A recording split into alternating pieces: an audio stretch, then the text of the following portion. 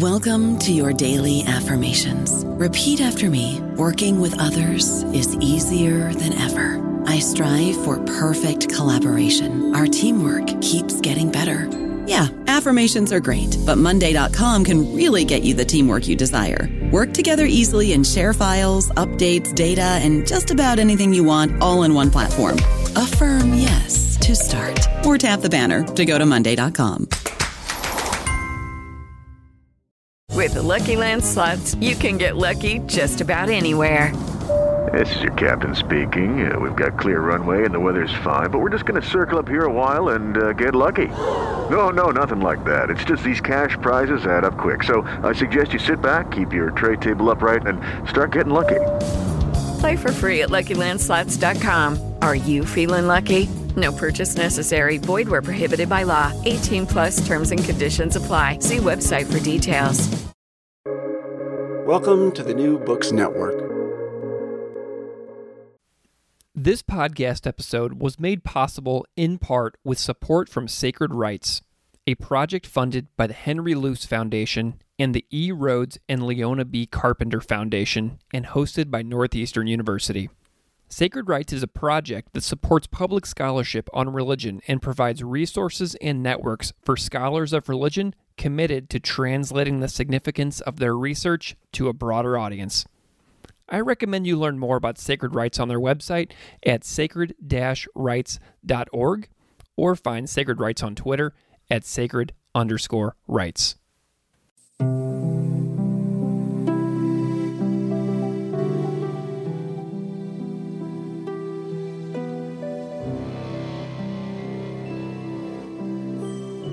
Welcome to Classical Ideas.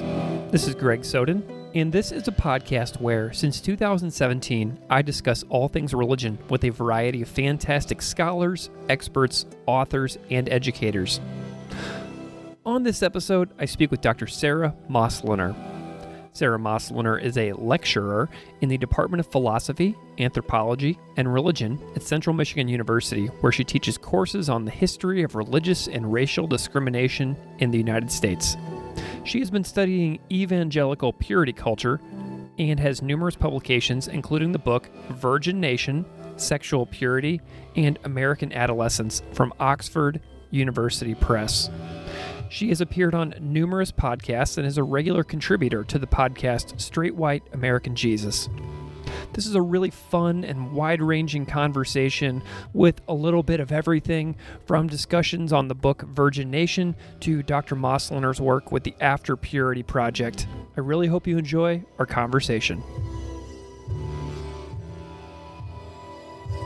Dr. Sara Moslener, welcome to the show. Thank you so much for joining me today. I am so happy to be here. Looking forward to our conversation. As am I. I am so happy that you're here too. And I'm wondering if you can just spend a minute and introduce yourself a little bit to the audience and the listeners out there so they know a little bit about who you are and what you do. My day job, I guess you could say, is I am a lecturer in the Department of Philosophy, Anthropology, and Religion at Central Michigan University, which is in Mount Pleasant, Michigan, which is also the home of the Saginaw Chippewa Indian tribe and the ancestral home of the Anishinaabe people. One of the things we do at CMU is we always include a land acknowledgement because we have a relationship with the local tribe and we are on their land. And this is controversial and something I talk about every semester, but since the 1940s, we have been the Chippewas. And so that creates an opening for us to have that conversation. What does that mean? What is this history, right? What does it mean that it was used for decades without permission and so on and so forth? So that is where I am from geographically. I am also, I call myself the director of the After Purity Project, which just makes it sound much more fancy, but it's really been my research project for the last several years, where I've been interviewing people who have grown up and out of evangelical purity culture. And this work has introduced me to topics I never imagined I would be spending time with, and that is topics like religious trauma, sexual abuse, and sort of all of the emotional and psychological labor that people have to go through when they leave a sort of a very conservative, tight-knit religious community. So that's where my brain lives. I love it. Well, I want to know a little bit about your pathway into your current work.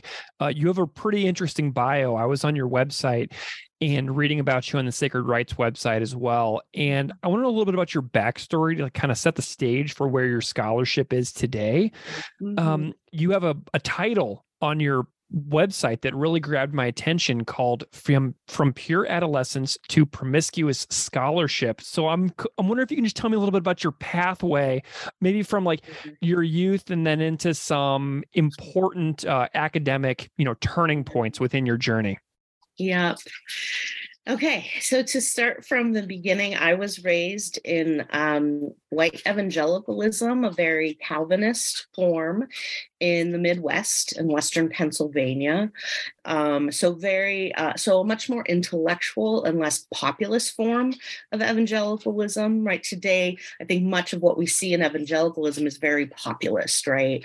Mine was a little more subdued. But there was also this notion that education and thinking about, especially about your faith, right, that was part of being a Christian. So I didn't grow up with a lot of anti-intellectualism that I have heard from a lot of other people who were raised evangelical. And I think that for me, right, in many ways, that saved me from a lot because it gave me a place to go when I needed to go. But, as a teenager, I was, in the late 80s, early 90s, I was very kind of caught up in sort of what felt to me like the growing vitality of evangelicalism. My high school, my Christian school was very much part of the pro-life movement. We went to the March for Life every year as a school trip. My senior year, I organized that trip. Also, my senior year, I wrote a letter to the editor in response to a news story about teaching abstinence-only education. And there were sex educators in the public schools arguing that, oh, you can't teach abstinence-only education. That's just impractical, and so on and so forth. And I took great umbrage. Yeah. And said, it is practical because many of us are. So I basically said in an article, in this letter to the editor that I am not, I am a teenager that is not having sex. And that's because I'm a Christian. And maybe you all should think about that too. Right. Mm-hmm. So it was very, very haughty, very whatever. Well, I had no memory of that letter until after I published my first book on evangelical purity culture. And it was like the summer that book came out, 2015, that I said to myself, yeah, I wonder if I could find that letter online somewhere. And lo and behold, I did.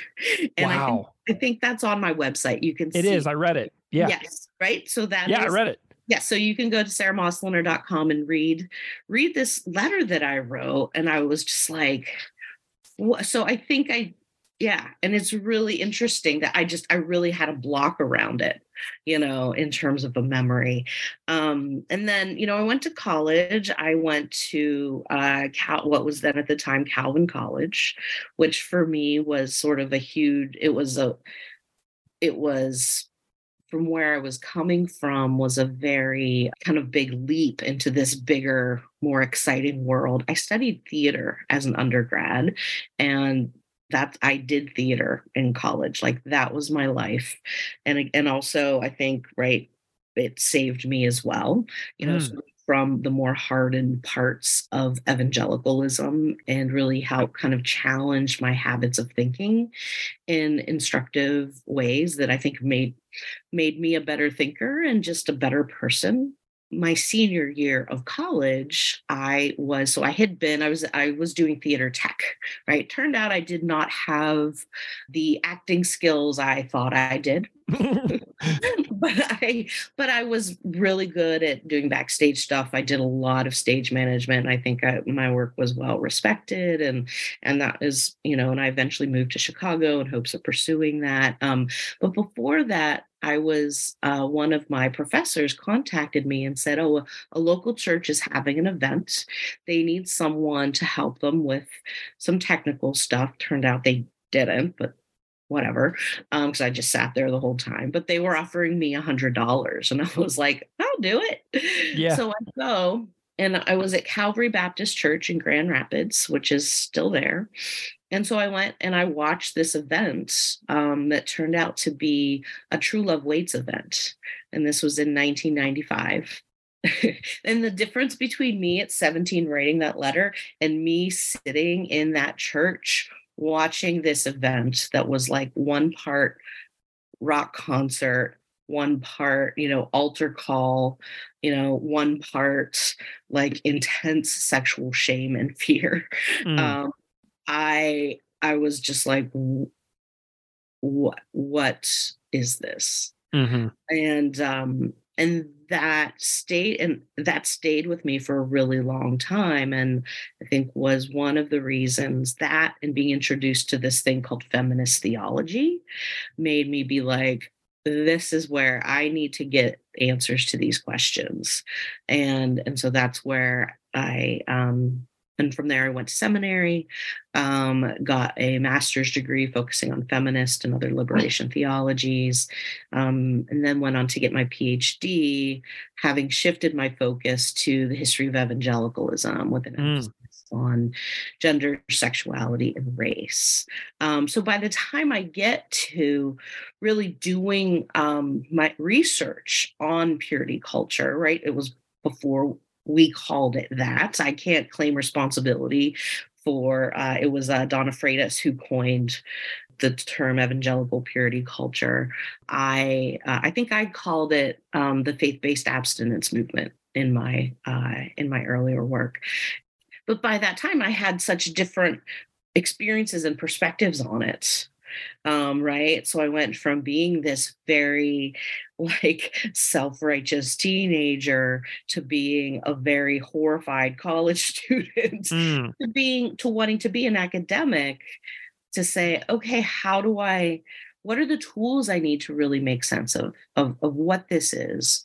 And at that time, so this was 2006 is when I started my dissertation. There were no public voices pushing back on purity culture. At that point, I just wanted to understand it, right? And I wasn't even looking for opposition. I was looking, what does this mean to the people who participate in it? How can we make sense of this, sort of using all the fancy stuff that we have in religious studies, right? All the theories that we have, like what is really going on here? And later on, when the dissertation became a book, I realized that there was an argument about nationalism that I had not seen doing my dissertation work. And so it was not just about, horny teenagers in the backseat. Mm-hmm. Right.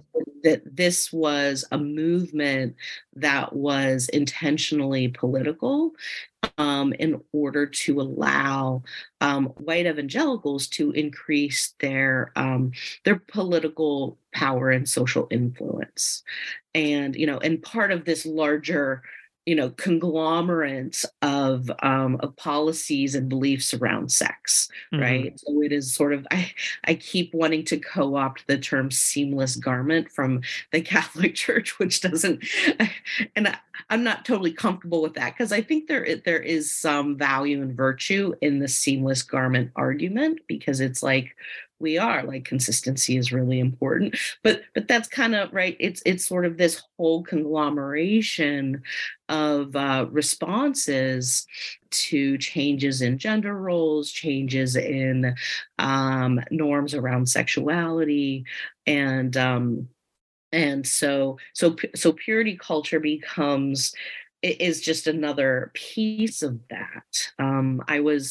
Last week I was at 2 weeks ago, I was at the at the University of Chicago Div School at a conference on religion and reproductive rights. And the person and this is a topic I have a lot of blockages around because of, it's a topic in my family that is, that's really very difficult. And since the overturn of Roe v. Wade, I've sort of been like, kind of walking through or just feeling like I'm just kind of in a daze and trying to and so much has been sort of opening up in me in terms of understanding kind of this on both a personal level but on an intellectual, and you'll find as you listen to me talk, like I'm increasingly unable, especially in a post-Roe world and a post-purity world, to divorce the personal from the intellectual for myself. And I've decided I'm not going to apologize for that anymore. So yes. So thinking about, how the rhetoric of the pro-life movement is very much the rhetoric of, this abstinence only purity culture stuff. And they play the same role in US politics. And now I think we see very clearly, right, that this has been intentional, right? Purity culture is a way to socialize young people into an understanding of what their future families should look like and that they should desire to have those particular families, right? And those same people who are teaching this are also make the argument very successfully that, the strength of the U.S. nation state is in our white Christian families. Right? And so that, and so it's a real kind of ruse, I think, that's been perpetrated.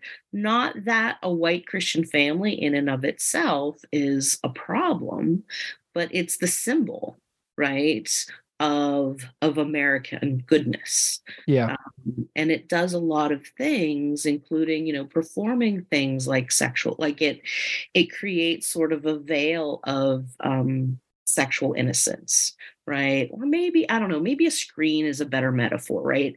The white Christian family is sort of this screen that you can project onto it things like sexual innocence and racial innocence.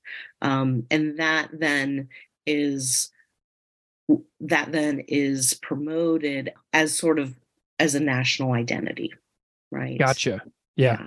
Well, and I know that you mentioned your book a couple times, which came out in 2015, Virgin Nation, Sexual Purity, and American Adolescence. What did you like about that process of adapting the dissertation into a book and then seeing that come into the world? Yeah, I think, I had a great advisor who taught me to think about finding a through line. And I really struggled with that with my dissertation. And I think in part because no one had written on that, right? I was writing on a topic that no one had written on academically. There was one person, and her book came out in 2011, I believe, which is good. It's called Making Chastity Sexy. And she was a professor at Wheaton at the time. So for anyone who likes to, scratch down a bibliography during a podcast interview, Christine Gardner's book, right? So hers was the first to come out. And you always learn like, oh, there's going to be other people studying what you study, but I didn't have like a corpus of work to go to and say, oh, what's my contribution going to be? What's my unique?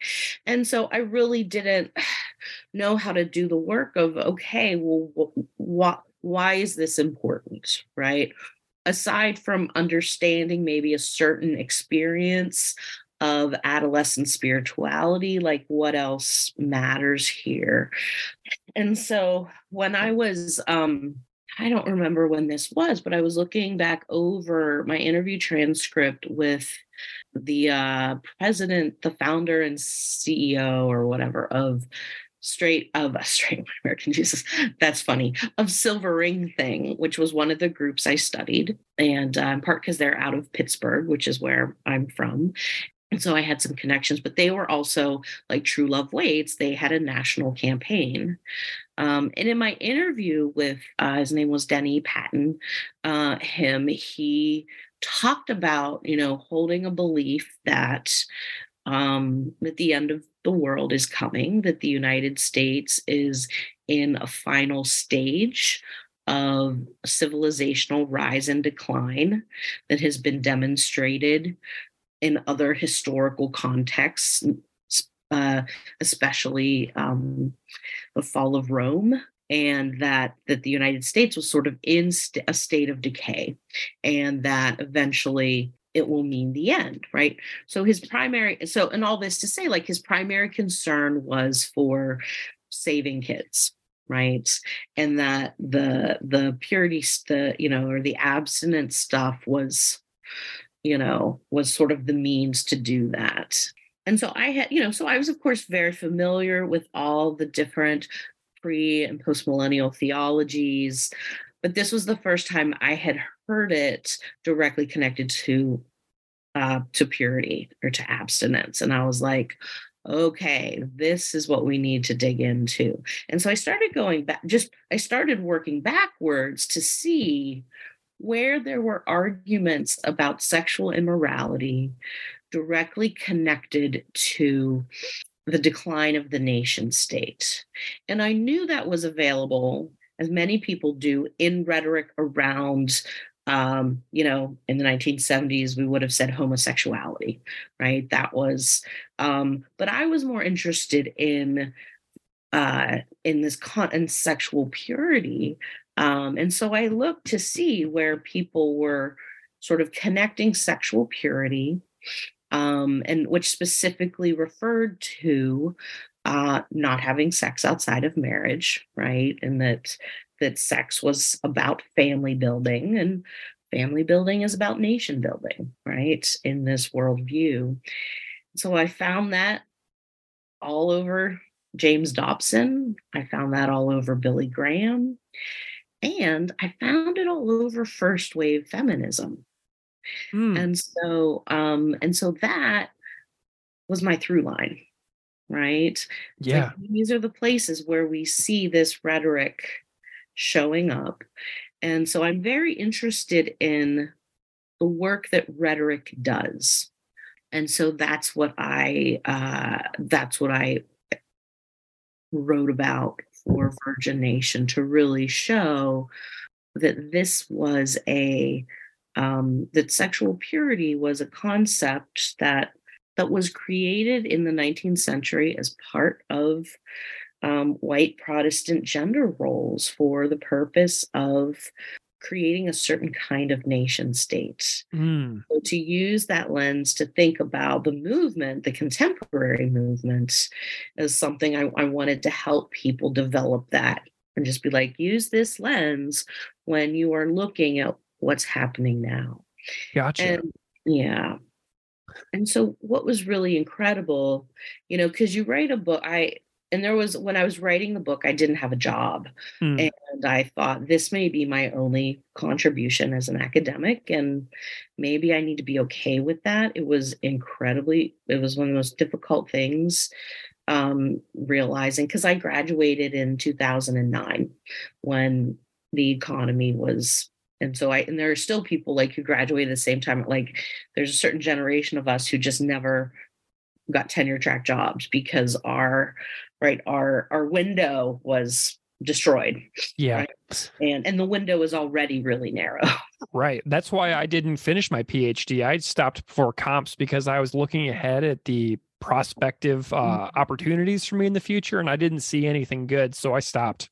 Yeah, exactly. And I've known people who do that too. And I'm always like, that was but I also know I couldn't have stopped. Like, I was like, no one could have said to me. And of course there was no way of knowing. And I knew nothing. I knew nothing about the job market. I just had questions I wanted to answer. It was that simple, right? I mean, I guess that betrays a certain amount of privilege, or I don't know what, right? It was never about economics, because I was like, this is I'm like, I will be paying off loans for the rest of my life. And if I'm okay with that, then I can do this, right? Yeah. And I was.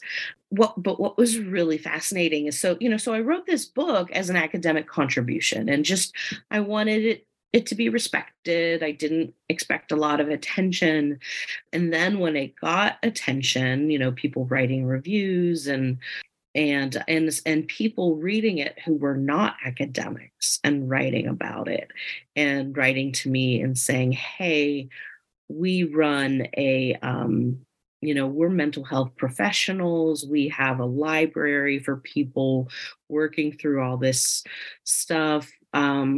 We're wondering, do you think your book would be an appropriate addition? But this idea that an academic book is going to be helpful for people working through what now I would call religious trauma, right? Mm-hmm. I didn't have that language at the time.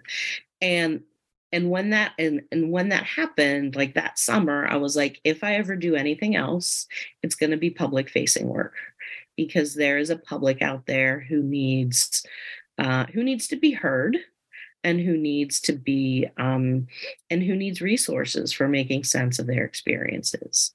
I don't know about you, but I'm very busy and I don't have a lot of time to cook. That's why I subscribe to Factor. Eating better is easy with Factor's delicious, ready-to-eat meals. Every fresh, never frozen meal is chef-crafted, dietitian approved, and ready to go in just 2 minutes. You'll have over 35 different options to choose from every week, including Calorie Smart, Protein Plus, and Keto. These are 2-minute meals. Factor meals are ready to eat and heat, so there's no prepping, cooking, or cleanup needed.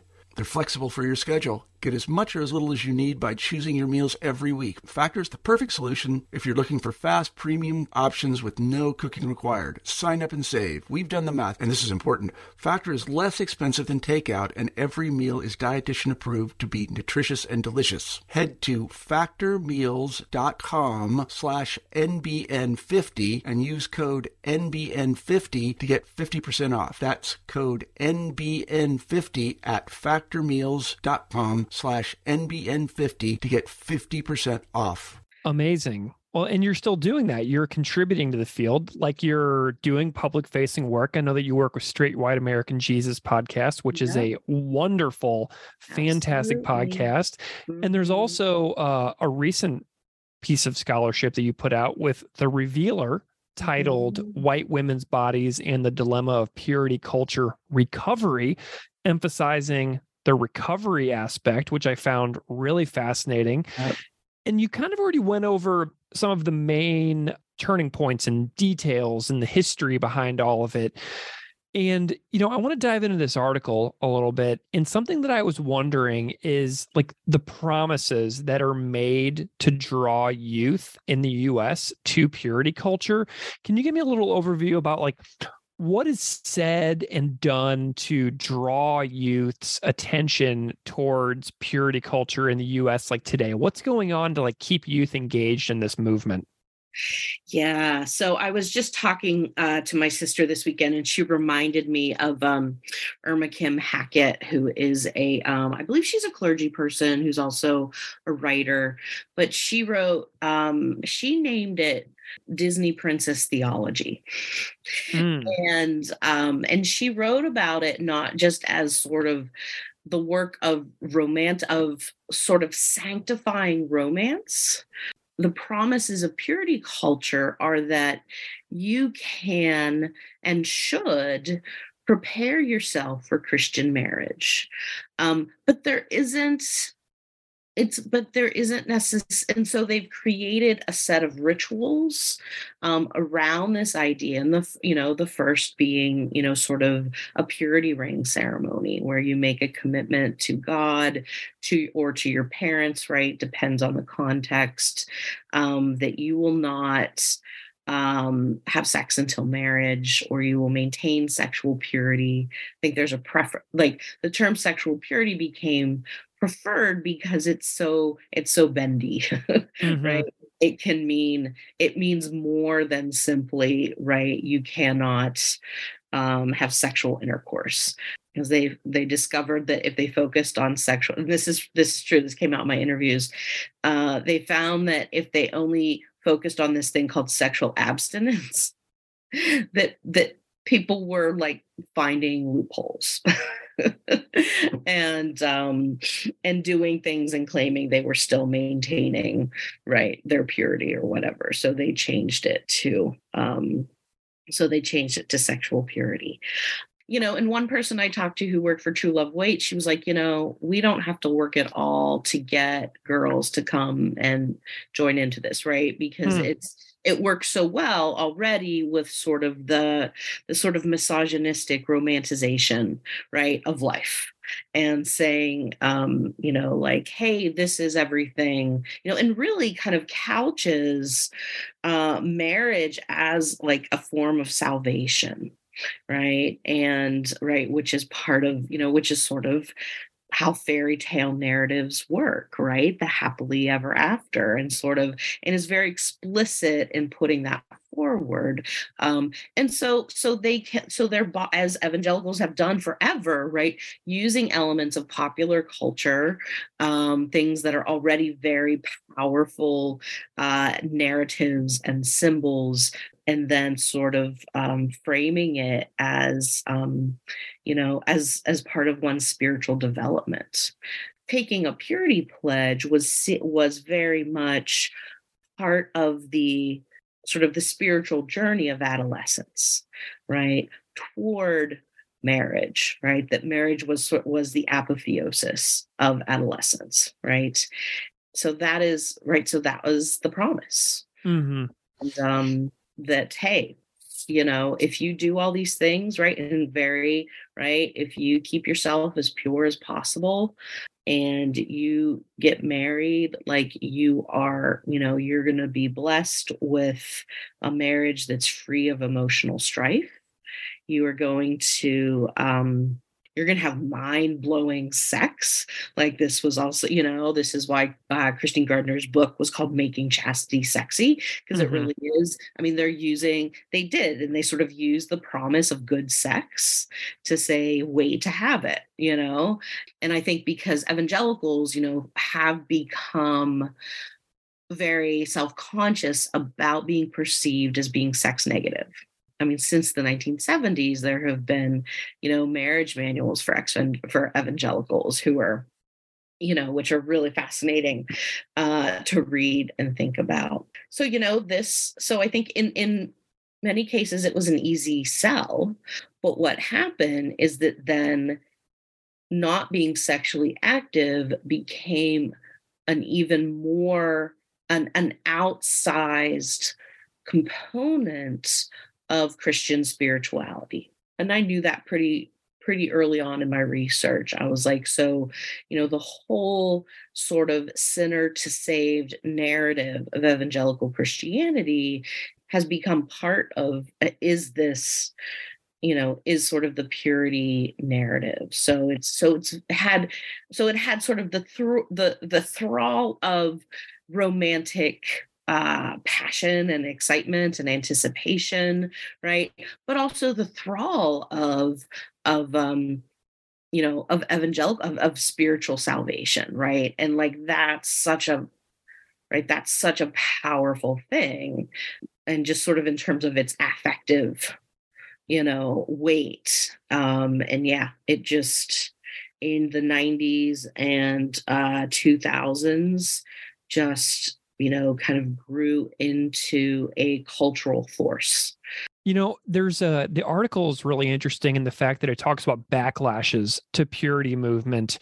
And there is like this sort of network, it feels like, of like former evangelicals that have, begun speaking out very forcefully, making their own podcasts about, ex-evangelical, outreach, writers. And there's a lot of, social media campaigns on large platforms by ex-evangelicals. Tell me a little bit about the backlash to purity culture that you're noticing. Yeah. So it's really fascinating, but it wasn't until, so my book came out in 2015. And so I have been trying to what I've been doing, I think since 2013, is tracing the backlash and seeing where it's coming from. And one of the more prominent people for this group we now call evangelicals to start this. Well, two of them were Rachel Held Evans.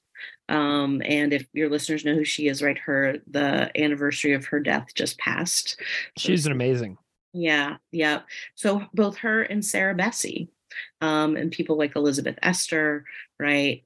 These white evangelical women who were sort of on the border of it and raising questions, like coming from a feminist perspective. But before that, there were Black women like Dr. Brittany Cooper, who grew up in a white Southern Baptist context and in Mississippi, and who also was totally pulled into True Love Waits because she saw that's what the white girls were doing, and she was very she knew she wanted to graduate high school, she wanted to go to college and to graduate school. Like, she knew she was an intellectual at a very young age, and she wanted to make sure she had every opportunity. And so when she saw that this purity thing was something that the white girls in her school were doing, she was like, yeah, that's me, I'm going to do that. I'm just going to forget about all this other stuff. And she has a gorgeous essay called Grown Woman Theology, where in the midst of this, her grandmother sits her down and is like, let me tell you a couple things, right? And so I think that, and so that conversation was happening even before white evangelicals were talking or having this conversation. But what really kind of got things into the public was not an evangelical, but a young Mormon woman named Elizabeth Smart, who people will recall. She was the 13-year-old who was abducted in Salt Lake City, Utah, by a self-proclaimed Mormon prophet. She was held captive for 9 months. She was raped. And in 2013, she talked about, she now runs an organization advocating for people who come out of sex trafficking, right? Helping people work through those experiences. But she said that when she was being held captive, she remembered what she learned in her church about sex. And that is, when you have sex before you're married, you're like a chewed up piece of gum. Mm. And no one wants a chewed up piece of gum. So this was her response after she was assaulted, right? And she said, this is one of the reasons why I didn't really make an effort to escape, because she really felt like the value of her life held nothing, right? And she's right. And she is a good Mormon woman, right? She is still, but when she said that, evangelicals were like it just sort of hit the evangelical consciousness, and especially people on the edges of it. So people like Rachel and Sarah and Elizabeth Esther were like, oh, yep. And so that's really when the conversation got started. But since then, it has been a never ending flood. I just stopped being able to keep up. There was a time where I was trying to download and organize any blog post, article, or whatever. But it just became so much. And I was like, I don't know what to do. And so it wouldn't be so right. So in 2016 is, I think, when the nomenclature of evangelical gets introduced, right? And right away, I was asking people like Chrissy Stroop and Blake Chastain, like, hey, my hunch is that this is, a pretty the overlap here in the Venn diagram is almost exact in terms of people talking about problems with purity culture and this evangelical thing. And that's right. And that's certainly what has borne out in my research. Right. And so part of my research is thinking about this thing called that we're calling the group we're calling evangelicals, who they are, why people leave, what happens after that, and sort of the kinds of things that people have to sort through. And so, right. So I sort of think of like, evangelicalism as this big umbrella, and then there's all these little things, and purity culture is a big part of that. It's sort of the rain hat that you wear under the umbrella, I guess. Yeah. Another aspect that that I think is under discussed with regards to purity culture is the racism aspect, which I think that your article does a really good job of shining a light on, because I had never really put that together myself. Whenever I've read about purity culture and evangelical movements, I never thought really about racism. So there's this aspect where like the white Protestant women are sort of put on a sexually pure pedestal as models of piety and the inherent racism in that. And it was called out by like Sojourner Truth and others in your article, which I thought was really interesting. Tell me a little bit more about the racism and white supremacy aspect and how it's disguised as Christian virtue, because I thought that was so fascinating. Yeah. Right. And again, this is an argument you can take back to the 19th century. And the way that,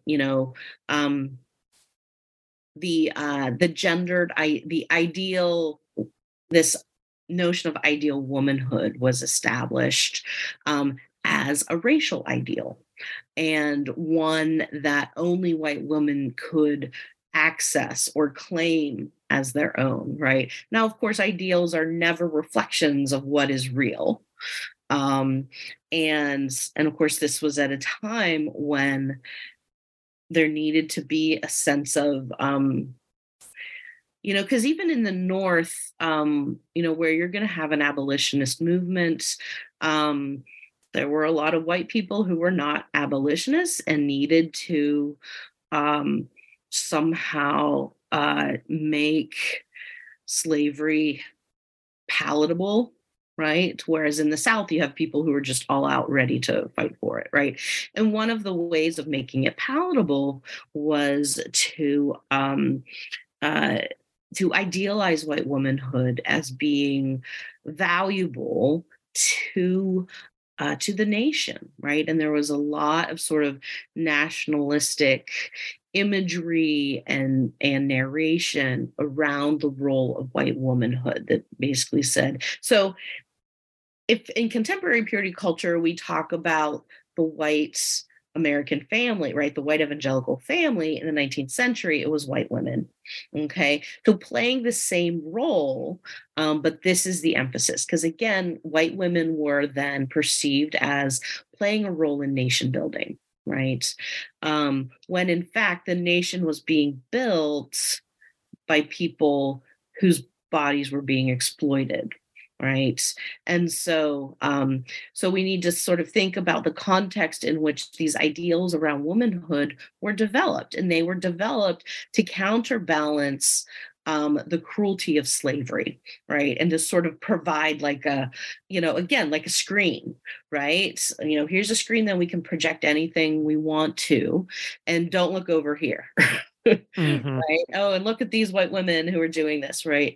And we're doing these things. And so the connection, so sexual purity was always developed to be something that could be ascribed to white women, right? And so I sort of think about white womanhood as being a set of benefits, a set of risks, a set of constraints that white women can enter into whenever they want, if they need to assert their authority.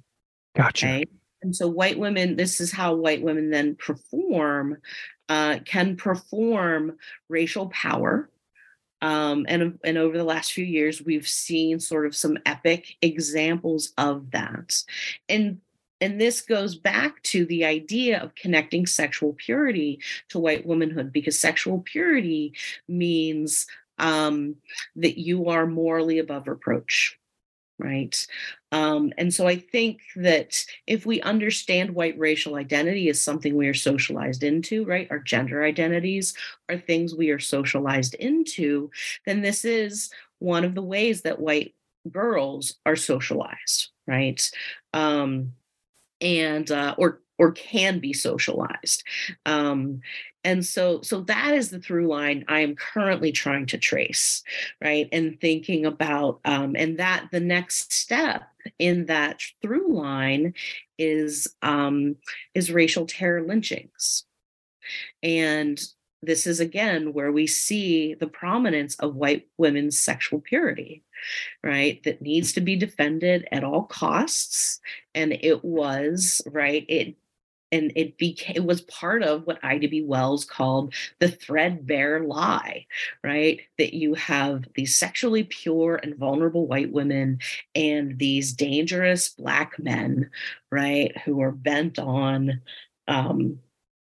attacking white women, and that was the vast majority of the reason why lynchings happened, right? And why Black men were lynched, right? It was, which was the largest number of people who experienced that. And there's right, and that's a whole right. So that's a whole chapter of my next book, right? Nice. Piecing this apart as so so the article I wrote for the Revealer was trying to think about, how does white womanhood show up in what I call this post-purity moment, right? And the thing is, second wave feminism is the idea that, women are individuals who are distinctly different from men, have a unique set of needs, but who have been overlooked, and many other things, right? Who deserve equality. But it never offered a really good way of thinking about racial identity. And so we know from the history of second wave feminism that a lot of women, including women of color and queer women, were not really part of the did not feel like they could be a part of it, right? And so a lot of the post-purity rhetoric that's being used is very second wave feminist and drawing on, I think, in some cases in very smart ways, on notions of religious trauma and religious abuse. But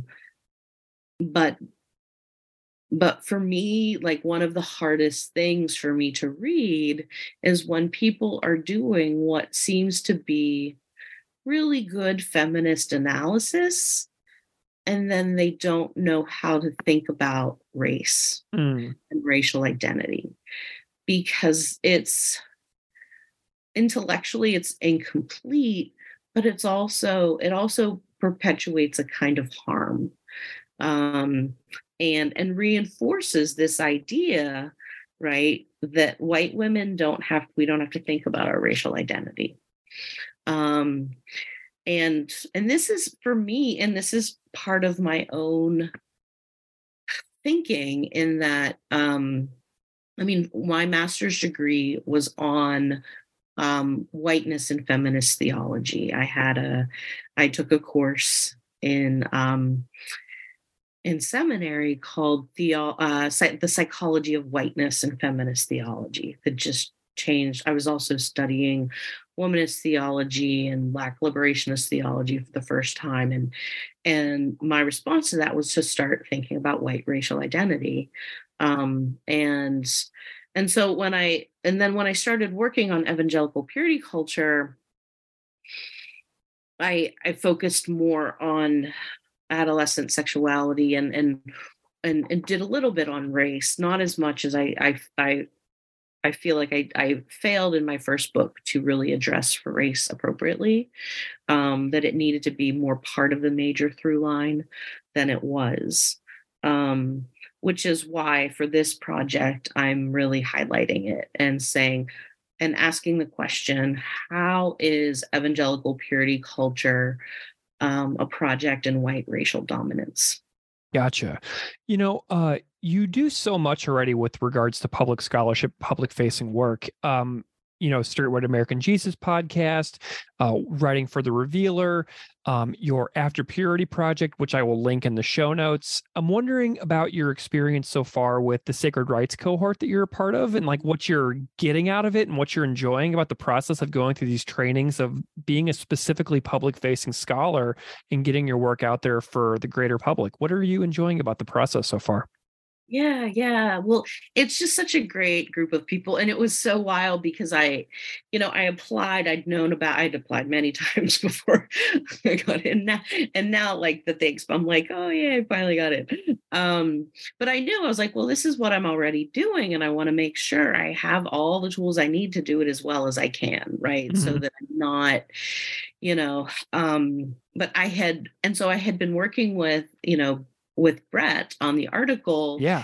And then I was like, oh, wait, he's in charge of this cohort. That's, and so, but he's an amazing editor, and it's been delightful to work with him. Susanna, I've known for a couple years now. Our research, intersects in a lot of ways. And it's really interesting because I have been it's good to set time aside.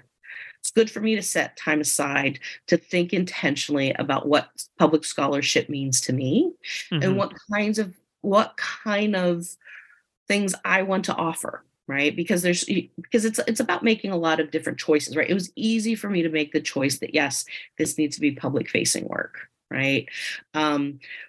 But that can mean a lot of different things. And so our group, right? One of the things that I think is just marvelous about Sacred Rights, and I think one of the things that's changing and we're doing a better job at in academia, at least within religious studies, is that we bring together people at different stages of their careers, right? So there's graduate students, there's junior scholars, right? We're celebrating people who just are defending their dissertations, and we have people who've been teaching for 20, 30 years, Yeah. right? And so being able to sort of hear people, and like someone did, Orit, I don't know if she may not want me to talk about this, but she's been like, I don't know how to do this. And then she wrote something really important about, uh, like some anti-gay stuff at a Jewish university. And she's like, I wrote this up, and, we were in a small group talking about it. And I was like, this is a really good Twitter thread. Mhm. It's informative, right? It's clear, it's direct, and it's just giving you information. Like this is it, right? This is public school. And just sort of being able to help people realize like you have a contribution to make, right? This is what I read Twitter for, to read these things, right? This Mhm. is, as much as we can say about social media, right? It's still helpful for that kind of stuff. And so I get excited, and I get excited when other people kind of are discovering what they can do, and just being like, look, we don't have to be stuck in a world of other academics where all of our energy goes towards monitoring our own ego crises, right? Because that's so much of what it is. And so when you're doing public facing work, for me, a lot of that goes away. I imagine everyone has different experiences, because I'm like, I'm not worried about people thinking I'm smart, or about having to like be so niche in my argumentation. Like, I'm more interested in how do we communicate with clarity? How do we offer people resources for making sense of some of the biggest questions we have right now? Um, and uh, and just helping people, um, you know, kind of work through like some really, really difficult things, right? Because for me, like when I'm feeling in crisis over something, whether that's sort of like the end of Roe v. Wade or the pandemic, right? I get reassurance when I go to history and I learn about, the pandemic of 1918, right? And so on and so forth. So I love it when people realize that they have something to offer. And yeah.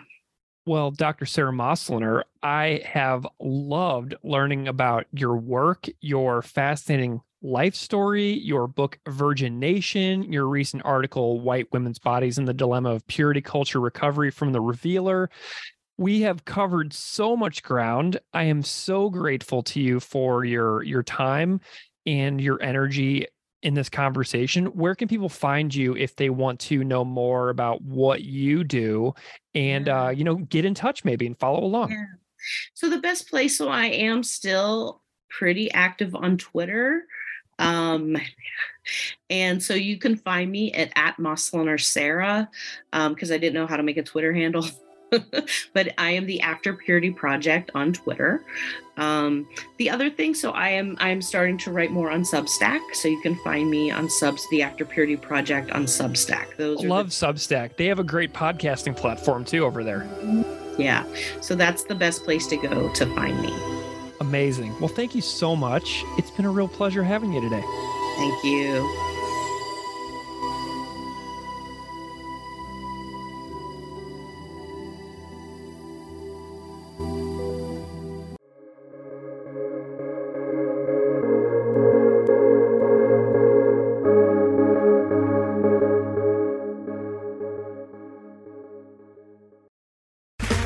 Okay, round two. Name something that's not boring.